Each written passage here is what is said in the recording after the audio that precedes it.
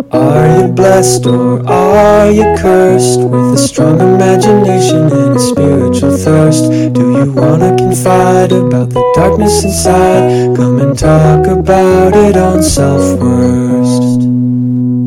Welcome to Self-Worst. I'm Brad Pearson. This week, we're speaking to educator, activist, community organizer, local legend, folk hero, Tiffany Davis. It's true, though. Everybody in Red Hook knows who Tiffany Davis is.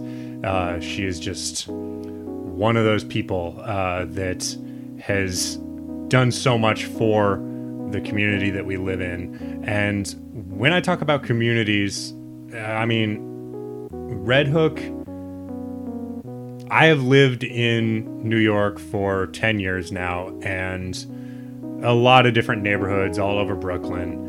And no neighborhood I've lived in has felt like more of a community than Red Hook. I'm not sure what it is.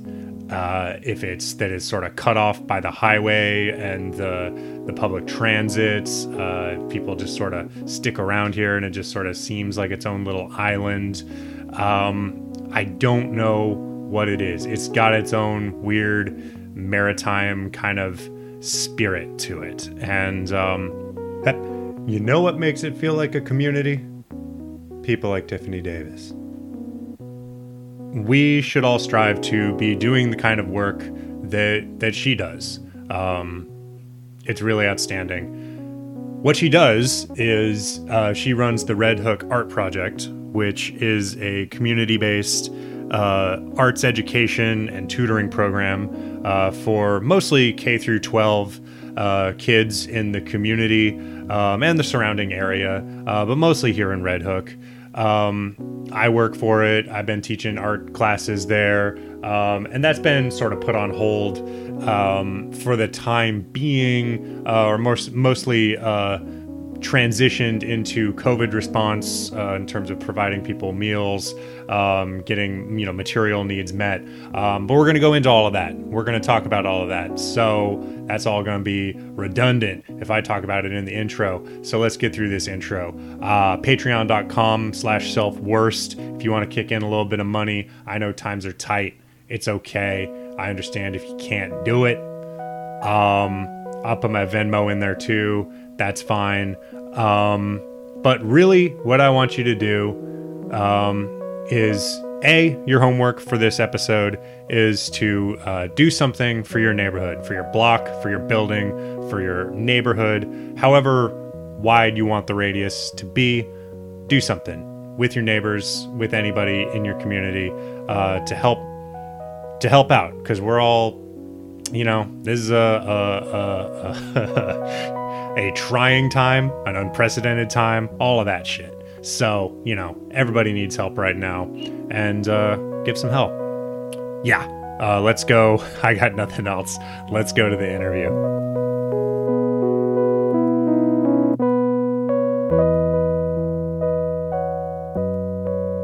So my name is Tiffany Davis. I am a single parent of two. I have a 23-year-old and a 20-year-old. My son is an artist. My daughter's also, I would say, a makeup artist. I am also a co-founder and managing director for a nonprofit in the Red Hook, Brooklyn community. The nonprofit is geared towards the arts and music. We believe that art is a basic human right. Everyone should have access.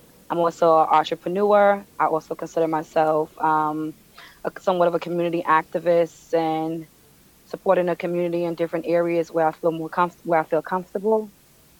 And I'm a family person and love people. I love to serve. You wear a lot of hats. You are one of the busiest people I've ever met, for sure. So tell us a little bit, just broad strokes, however much you want to go into, about your background and what brought you to where you are. Okay, so my background, I come from a family who struggled a lot. Come from a fatherless home. I do know my dad, but he didn't live in a home. I also come from a home that struggled with a lot of addictions that it impacted me in a very negative way.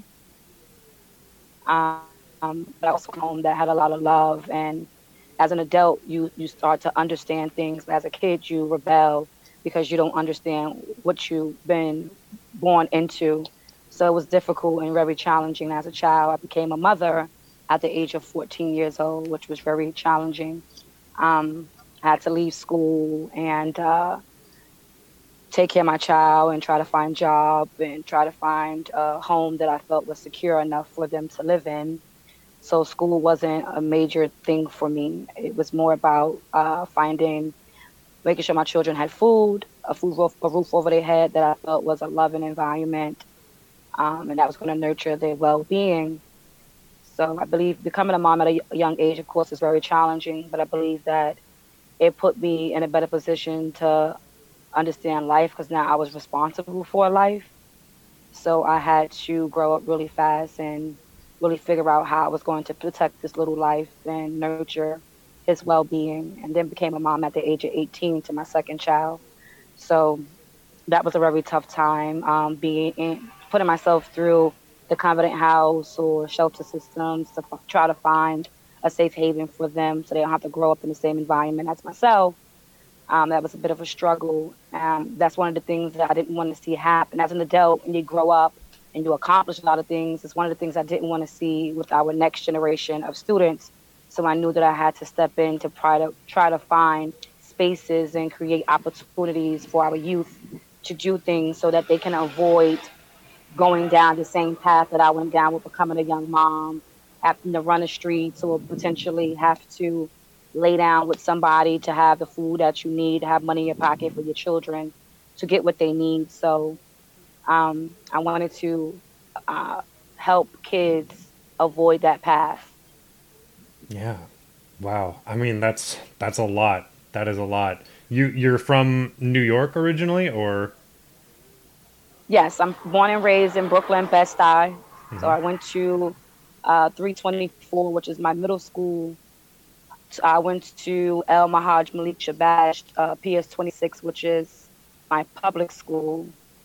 And then high school, I went to Boys and Girls High for a little bit, and then transferred out and went to a young mother school to receive my GED, but wasn't really successful there because of the challenge of being a young mom and not having the right support system. So I got my GED at the age of 34. Wow.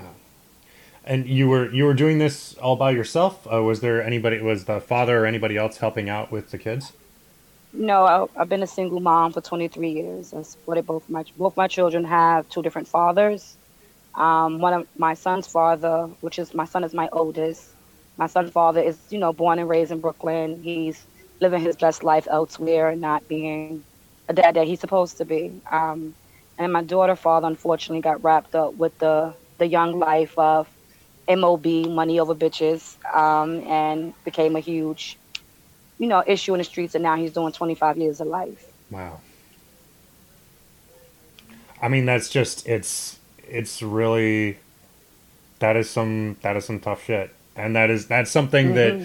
me as like a white dude from the midwestern suburbs, I have no experience with, or no real scope on.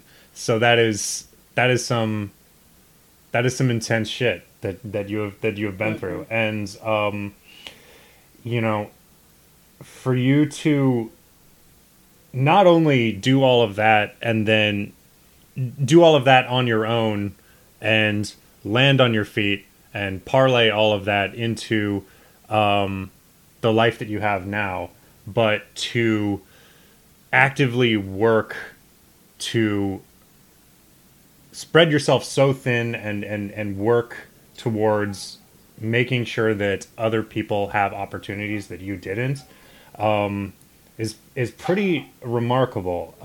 And so what I want to know is, what keeps you motivated to do that and not just say like, well, I got mine, so fuck them. I seen how the arts and music changed my children's lives. I seen what it did I seen what it did to my household. And I knew that there were other children like that. And I knew there were other parents, such as myself, who was intimidated by the world because you came from such a struggle place. And once I gained my strength and courage and walked out on faith, I knew that I had more to give and more to do. So, I continue to lead by faith, knowing that the work that I'm doing is impactful and is also needed. And also just showing up for that young girl, which was me, who no one showed up for.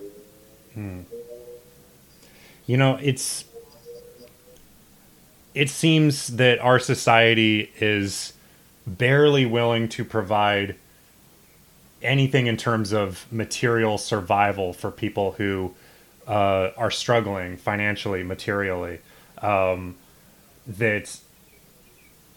That there is an attitude in this country that people who don't have anything somehow deserve to not have those things, and that nobody else should be expected to help them out with basic needs: food, housing, education, things that ought to be provided to everybody. And then on top of Hmm. that, the arts are looked at as something that is frivolous.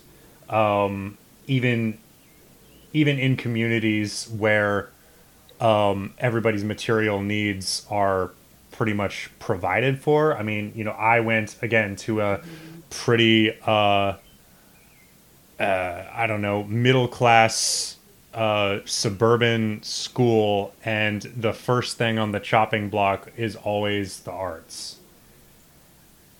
And so, it's just remarkable how little our society values things like that.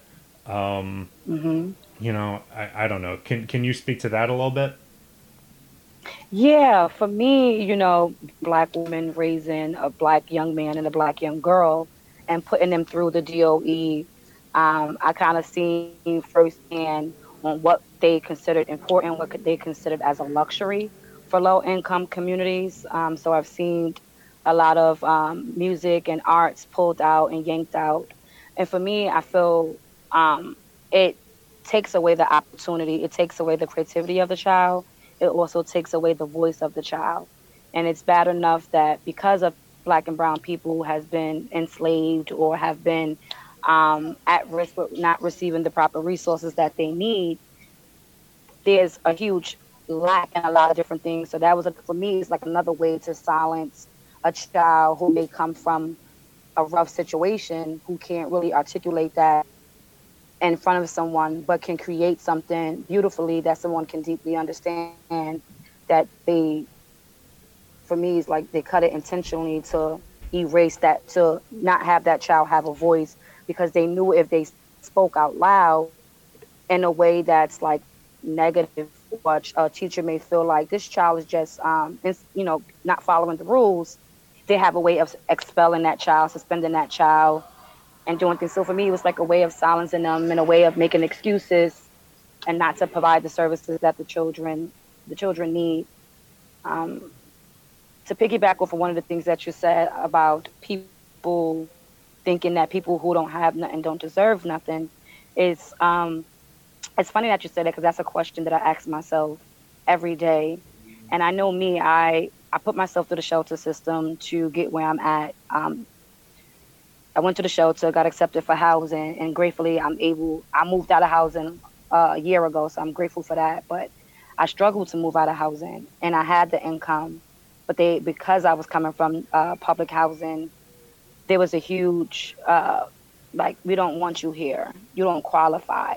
I mean, even if I had In terms people, of renting private apartments?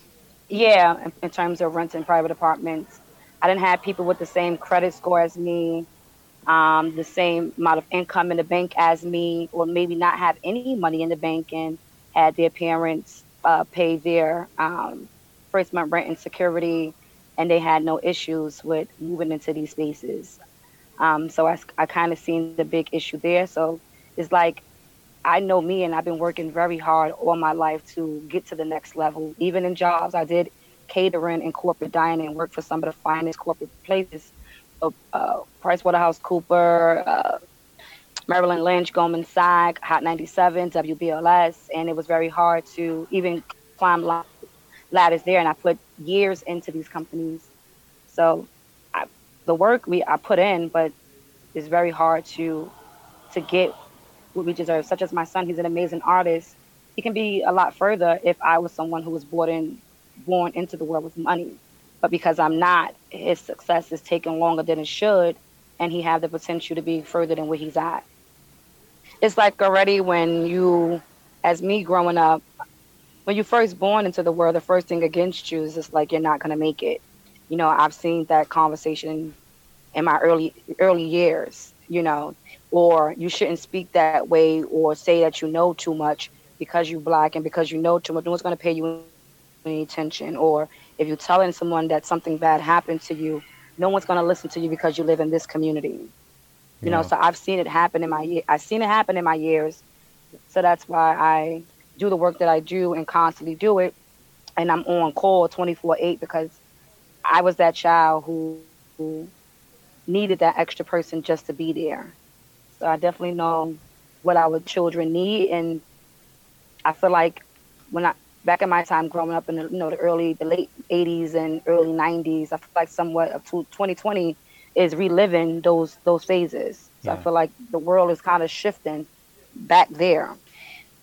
So, but great conversations is happening now with a lot of people that's on the ground. So that's a huge thing that I think it was going to start by communities to kind of empower each other to have these conversations and seeing how we can support our community as a whole. Then suppose it's waiting for elected officials, politicians, and all these people to come in and make change. Yeah.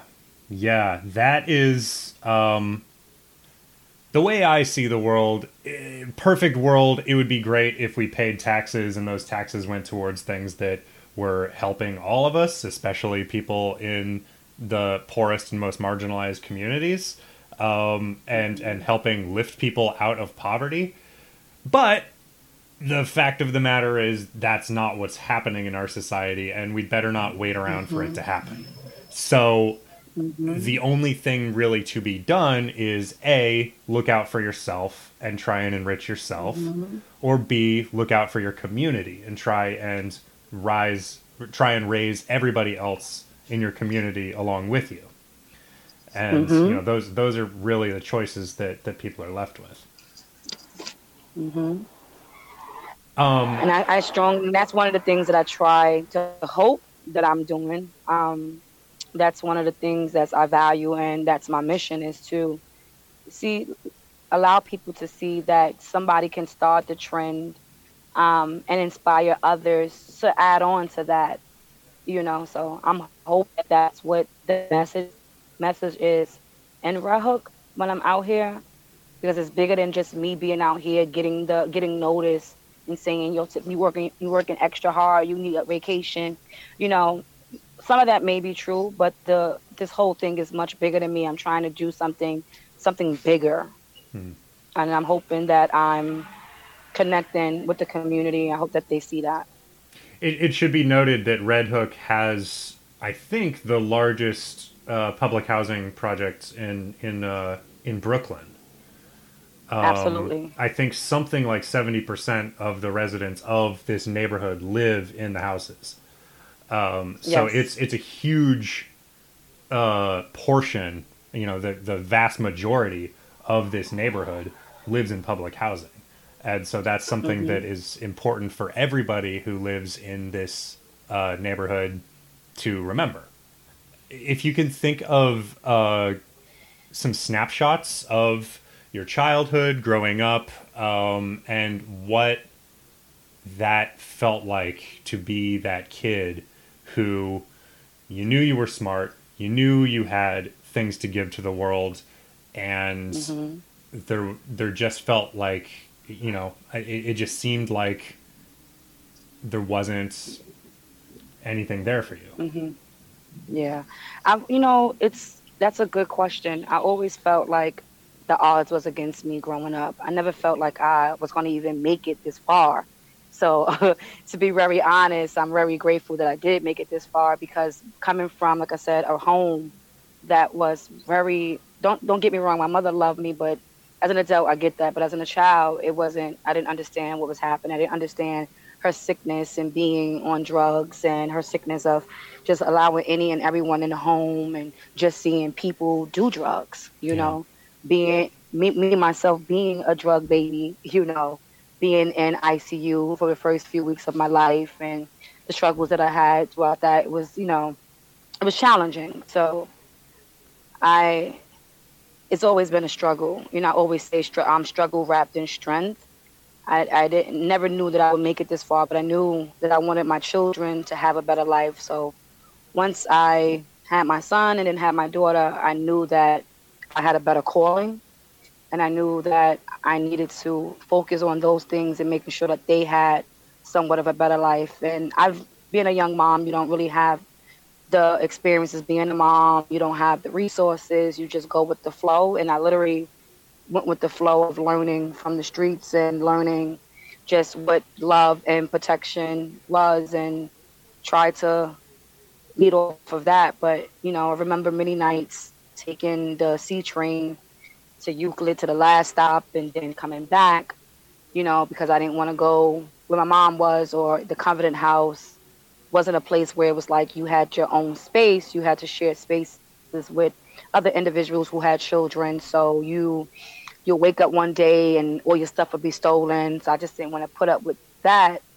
So the safest place for me was riding the train back and forth. And I learned a lot from those moments. And then when I became of age, I was able to go into what they consider the EAU at the time, which is called the Path now. So there's a place you go in the Bronx, and you go, it's like an emergency shelter system, and then they place you in these tier twos.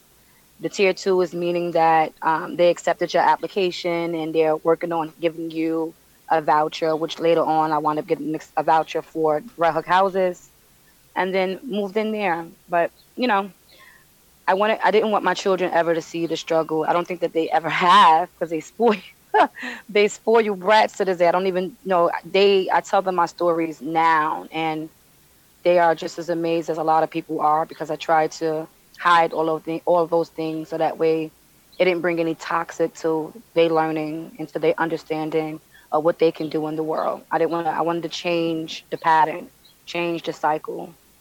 And I think I did. My son, like I said, would be 23. My daughter would be 20, and they don't have any children. They are high school and college graduates and entrepreneurs and very loving children, never been arrested or, dealt with any craziness. So I think I did that part. And I'm here. Wow. Yeah. So we know each other, because I live in Red Hook, and I came across the Red Hook Art Project, which you founded the Red Hook Art Project? I am not the founder. I'm one of the co-founders. Another lady by the name of Deirdre Swords. She's no longer with the organization, but she's put in countless hours and just the great amount of support to get us to this journey to go on. So she moved on, and she's taking on bigger things and different things that she want to accomplish in her life. She saw the potential in my son. She used to be a volunteer at the PS 27 school on Huntington, which is now 676. And she saw that potential in my son and just came over to me and said, hey, I would like to give him personal art classes. So she would give some in my house. She would take him to his house and have art classes in Coffee Park. And, kids, they start to get bored. So as he got bored, he started to bring friends over that was from the Red Hook community. And by the grace of God, these children as well had an artistic skill and was ready to get some stuff down on the canvas and some stuff on a mic. And, she continued to pave the way for them. And, I was like the parent coordinator, making sure kids got there, making sure parents knew what was going on with their children and things like that. And her being a white woman, me being a black woman, she didn't really understand the lack of resources. She knew that there was an issue and she wanted to help. But she had this big dream of all of these kids going to these big art schools. And I had to be the community advocate and say, hey, this is all good. This can happen. But if we're not providing these resources, they're not going to have the opportunity to do so. So she understood what that was. And we canvassed the Red Hook community and found local artists that was willing to support the students with providing them portfolio prep and getting them prepared and learning how to do like landscapes and self portraits and still lifes to prepare for those portfolios. And by surprise, not by surprise, we had no I had no doubt in my children. I had doubts in the system that we was brought into. So I knew that I couldn't afford or get him there without any resources or support from someone who can do it. And that was the woman who's the founder, which is Deirdre Swords, and she did that, and she allowed us to go on, with serving a great amount of students that we got accepted to great high schools, colleges, and middle schools. And we're still here. We're 12 years strong and excited to be doing the work, and especially excited to be able to shift gears really quickly during COVID, during the coronavirus, and being able to show up for our community by providing, care packages and food resources to the community, and still being able to provide some art classes to our high school students. Yeah. So we're really excited about that. Yeah, talk a little bit about that. That was going to be one of my questions about transitioning from what the Red Hook Art Project was normally doing to the COVID response that you've been doing lately. Yeah, that it was a challenge because the coronavirus is very new to a lot of us. Nobody really had any kind of clear understanding to what was happening. But when they announced that the DOE was closing, I knew something was going down. I knew I had to think really quick on how we're going to move forward, because the DOE don't close. So when they close, that something is hitting the damn fan, and we better act swiftly to keep these children off the streets and protected. So I already knew food was a huge lack in our community. There was a huge need for that because those are some of the services we was providing to some of our families and possibly their neighbors and their and their families. So I knew that was an area where I needed to make sure, as an individual who grew up hungry, I needed to make sure that there was resources to get food into the community. And, that's what I was able to do. And I also wanted to make sure the children had an opportunity to still take their art classes, although it's very challenging. But sometimes the challenging things are the things that get you to succeed more. It's not those with the most money who succeed, but it's those who adapt to change really quickly to succeed. So I wanted them to have a clear understanding that things change in a snap of a heartbeat. So you have to be willing to grow with that if you really value the things that you do. Yeah. So I wanted to be able to provide that. Mm-hmm. That's a thing that I think just doesn't even occur to a lot of people. And I'll admit, I don't remember how old I was when I sort of pieced it together that, there's kids who go to public school and the school lunch is the only real meal that they have all day, and they go home for the weekend and there's no food in the house. And so, because that was never a thing for me, and it just never occurred to me. And so when you're talking about just the most basic shit like that, and then think about it in terms of I can barely function if I skip lunch. I have a full hangry meltdown at 3 p.m. if I skip lunch. And so to be expected to perform in any capacity at work, at school, much less building an artist portfolio when you haven't eaten anything is just, it's just an impossibility.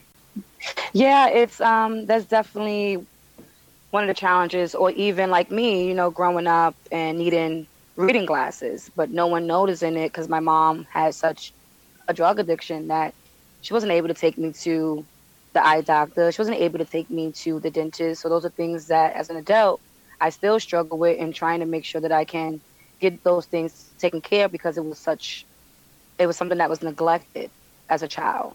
And then it was neglected. When you don't know something, you don't do it, Yeah. So I went, but I knew that I want my kids to go to the doctors. I knew that I want their immunizations to be up to date. I knew I wanted them to have to be able to have blood work done so I can know what was happening with them, So those are the things that I provided for them, but those wasn't the services that was provided to me, So yeah, it's those things. Queer Eye is a really, it's a famous, really popular show with everybody, and people like it because of the feel good story of these people getting a makeover and finding confidence in themselves and finding finding a way to advocate for themselves and what they want in their life, and it's a spiritual transformation, right? But underneath all of that, they don't even mention how much money they spend on all of the stuff that they buy for them. It's a material transformation before anything. And so, that's what is really at the core of so much of it is just straight up resources. So let's switch gears a little bit and let's talk about, the trials and tribulations and the triumphs of what you've been doing over the last 12 years and the students, the kids you've met and watching them grow and become, full-fledged artists or whatever they want to do. It's really amazing to see some students that started with son. And like I said, my son will be 23. So there's about 5 of them kids that, they still stay in contact with me. Some of them don't live in Red Hook. They moved on or, went on to the Army or the Navy or whatever they decided to go. But they still keep in contact and still let me know what was going on with them. And that's amazing to kind of see. And just to know that the next generation of students, we're paving the way and they seeing that. And a lot of the students call me their second mom. There's a lot of parents who, trust me enough to know that they're at work and that their kids are, or if like a parent can't go to the schools to get the kid's report card or there's an emergency at the school and the parent really can't get to the school and they trust to me to go. And that's one thing that I like about the foundation that we built with this organization because it gives me the opportunity to actually be a mom. It gives me the opportunity to support parents who cannot support their kids in the way that they would like to because of time and it's not on their side, because of finances is not on their side, and they have to work 2 and 3 jobs because they are a single parent. So being able to provide those services to a parent who's really trying their best to make sure their kid is succeeding and really trying their best to make sure their kid is staying safe in these streets and trying to uplift them to become better than they was, it's phenomenal to me. And those are areas that I strongly look forward to continuing to do in these children's lives. And be the impact and letting them know that this organization is theirs. I'm not going to be here for long, but I would like to make sure that there is a foundation built for them to have a job in their community and pave the way for the next generation of students. So that's what I would like to see happen. There was just recently a march earlier this month through Red Hook, and I believe you were involved in it Yes. in some capacity. Can you talk a little bit about that? I know you were on, you popped up. I didn't even expect you. You were on an episode of This American Life, and there you were. Yes. Super cool. So in the beginning, I was not for the protest, and not meaning like I'm for the protest to make sure that people understand that Black Lives Matter. Right. You're for them in the spirit of the protest, but yes, the neighborhood especially. Yeah, it was just kind of weird because someone had posted of leading a protest in one of the Facebook groups, and it wasn't a woman or a man of color.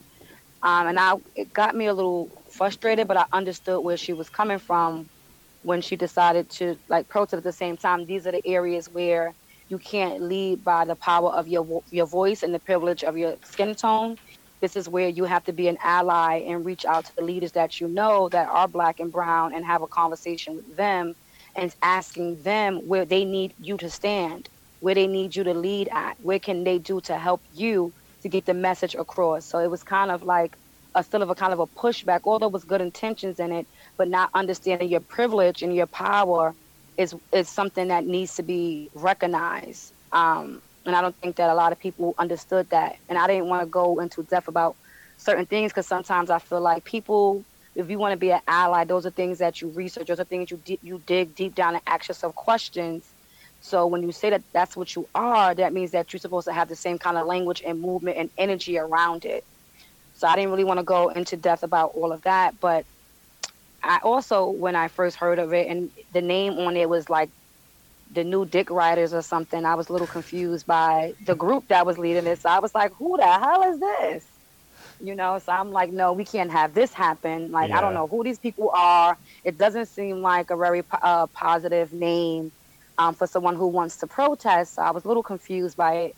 So I was like, oh, no, wait a minute, we can't do that. And then, like, the day before or 2 days before, someone had got shot in the head. And, just knowing how the housing is under construction is like, it's like a death trap, and knowing that how different projects are against different projects. So many things, so many different things are running through my head. Yeah. But once I found out who these individuals was, I was like, oh, okay, I know who these guys are.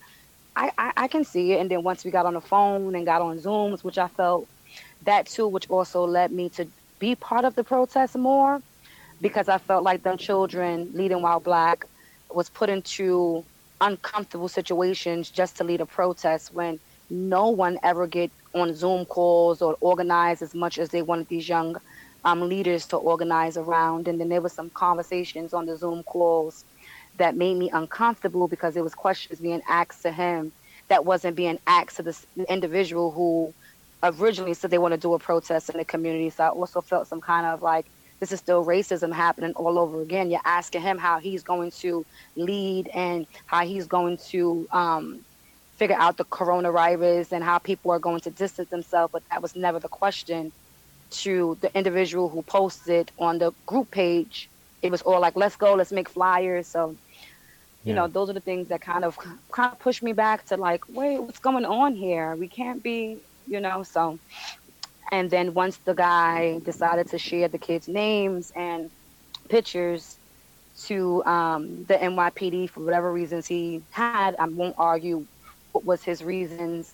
As a parent, I was very concerned about that. And I only could look at it from a parent's perspective, because when the police is killing these kids, I'm looking at it as me being a mom to that kid or that young man who just died. For context through it, so there was a Facebook group. Somebody posted the pictures and names of some of the organizers. Yes. To the police. Yes. And I think from what I understood is it was well intentioned in order to just be like, hey, we're working with you and like here's who these people are or something. I don't really know. I wasn't super I'm hearing most of that stuff secondhand, but just to give the listeners some context for what that was. The language from me as a parent felt a little bit uncomfortable. It felt more like a target situation. And again, I don't know people's language. People grow up in different situations. So there's always language barriers and understanding the people. So I'm not going to pretend that I knew where he was coming from. But from my lens, it just was very uncomfortable to see young boys and young girls, my children age, pictures being to the NYPD about a protest when they're already killing Black people. Yeah. The good news is the protest went very well. I was there. It went very well. It was beautiful. It was peaceful. It was a really well done march. And to know that it was done by this 22-year-old kid. 22. Pretty outstanding. I'm trying to get him on the show. By the way, I understand he's very busy right now, but absolutely. Yeah. But it was really inspiring. And, I'd be lying if I said I didn't have some trepidation myself about a protest kicking off in Red Hook too, just because, I love this neighborhood so much. And, I'm of course down for the cause of all of it, but I think I was kind of with you where I was just like, yeah, but confused. I don't want the cops to flip out and this to descend into a riot. I don't want any of that shit to happen here. Like, it's just, I don't want that. I don't want to see that happen. So, fortunately it didn't. And everything, went really well. Since you do so much for everybody, for the community, for so many people around you, and you're carrying with you so much personal history, personal just stuff, trauma, all of that shit. What do you do for self-care, for self-maintenance, and to keep yourself from burning out? Well, I like to burn candles. I burn a lot of candles. I like to read my Bible. I like to listen to music. I like to go to the spa. I also like to, getting my nails done, my feet done, and just taking long walks. And I'm now stepping into bike riding. So bike riding has become a huge thing for me now. So, yeah. Has meditation or therapy ever been a thing you've delved into? Yeah, so I did therapy for some time and then I stopped going because I got my schedule got so busy. But that was also a huge part of opening up and releasing a lot of different things that was triggering for me that when I used to talk about, I couldn't get through the whole thing, without choking up or saying I need a pause or whatever. Now that I went through all of those different phases with my therapist, and she's still on call if I need her, I just don't go to her as much. I'm able to have conversations that it's comfortable for me to have and getting my story out there. So, like now, I'm currently working on a documentary of my life story to kind of, I feel like it's time for me to tell the whole thing. So that's one of the areas that I want to focus on. It would be quite a story. It would be quite a story. Yes. Can you talk a little bit about other people who inspire you, such as community leaders, spiritual leaders, political leaders, or just people from your life, from your history, who you try and emulate, model yourself after in terms of what you do with your work, your activism? So I will be very honest with you. Um, I have two teachers. One, my fourth grade teacher, Miss Smith, and then my fifth grade teacher, Miss Carey. Those are the true teachers that saw what I was going through in life and kind of, took me under their wing. I remember going to both their houses, them buying me my clothes and talking with me. I remember like my teacher, Miss Carey, she had wrote a poem for me, and to this day I still remember the poem. I actually teach the poem to younger students to kind of inspire them to go on and believe in themselves. And that poem always stuck with me from the fifth grade until this day.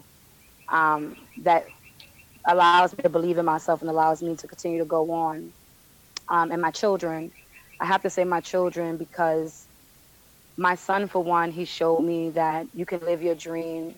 You don't have to settle. You don't have to, work these odds and end job. You don't have to of course, money rules the world. It helps you, but you don't have to worry about money, worry about your passion, worry about what you love and strive for it. And he's the true meaning of that. Everything this kid talked about as a young kid, he have done. You know, my daughter, she went through some really tough times in her younger childhood as a young woman, a young female at the time who no woman should ever have to go through. And her strength and courage is just phenomenal. And to watch her go on, and I've seen adults break down from situations like this, and just to see her go on and not let that stop her and then graduate high school a year early to later on going to cosmetology school to later on becoming a business owner of her own lash company. They really inspire me. I haven't really been around too many successful Black people besides the norm, Martin Luther King, Rosa Parks, and I appreciate them. But I'm talking about making new history with individuals that's on the ground now. I haven't really been around a lot of different successful women. I'm now starting to be in spaces with successful women on social media due to COVID, and more stuff is on social media because people are now working remotely, so you get to see more stuff. Um, yeah, so I would say number one is my two children and my two teachers. I really love that answer because I was half expecting, you just cite, some writers or famous people. But the fact that you're so inspired by just teachers and just people in your life, that is the whole, that's the whole shebang, right? That's the whole philosophy, is that you don't have to be this amazing historical figure to make a difference in somebody's life and to really change the course of somebody's life, like they did for you. Like I'm always excited to hear about great leaders like Martin Luther King, Malcolm X, and I get that. I respect them. They opened the door in a lot of different ways for us to have opportunities, and I always would respect them. But I also believe that in this day and age, it's also about that new history and how do we create our new history? How do we rewrite our own history of individuals that's alive right now, and then how does that impact others to do the same thing? So that's what I believe should be going on. So absolutely. Well, thank you, Tiffany, so much for being on the show. This was a really amazing talk. I always like to let my guests promote whatever they have going on, social media or however you want people to find you and what you do. Yeah, well, I'm on Facebook at Tiffany Davis. Tiffany spelled the unique way, Tiffiney, Davis, Davis, on social media, Facebook. And, for all the women out there who love wearing lipstick, I have a lipstick line, and feel free to shop with me.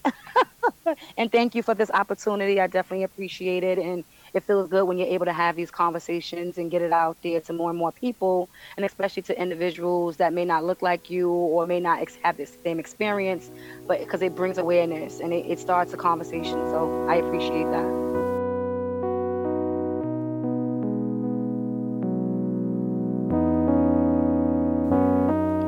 Thanks once again to Tiffany Davis. What an inspiring person. I don't know. I'm speechless. I got nothing. I got no smart ass wisecracks, no nothing right now. Be good to each other. Patreon.com/selfworst. You know the drill. Music is by Shay Bartell. Thank you, Shay. Theme song is by Shay Bartell and me. I don't tell people this very often. I wrote the words to the theme song. Did you know that? I did. But he sang it and he did everything. So it's really his song. Anyway, follow me on Twitter. I'm at Bradical Pearson. Follow the show on social media. We're on Instagram at Self-Worst on Instagram. You can find out updates about the show there. And that's about it. I'm Brad Pearson. Until next time, go out and fail. It's good for you.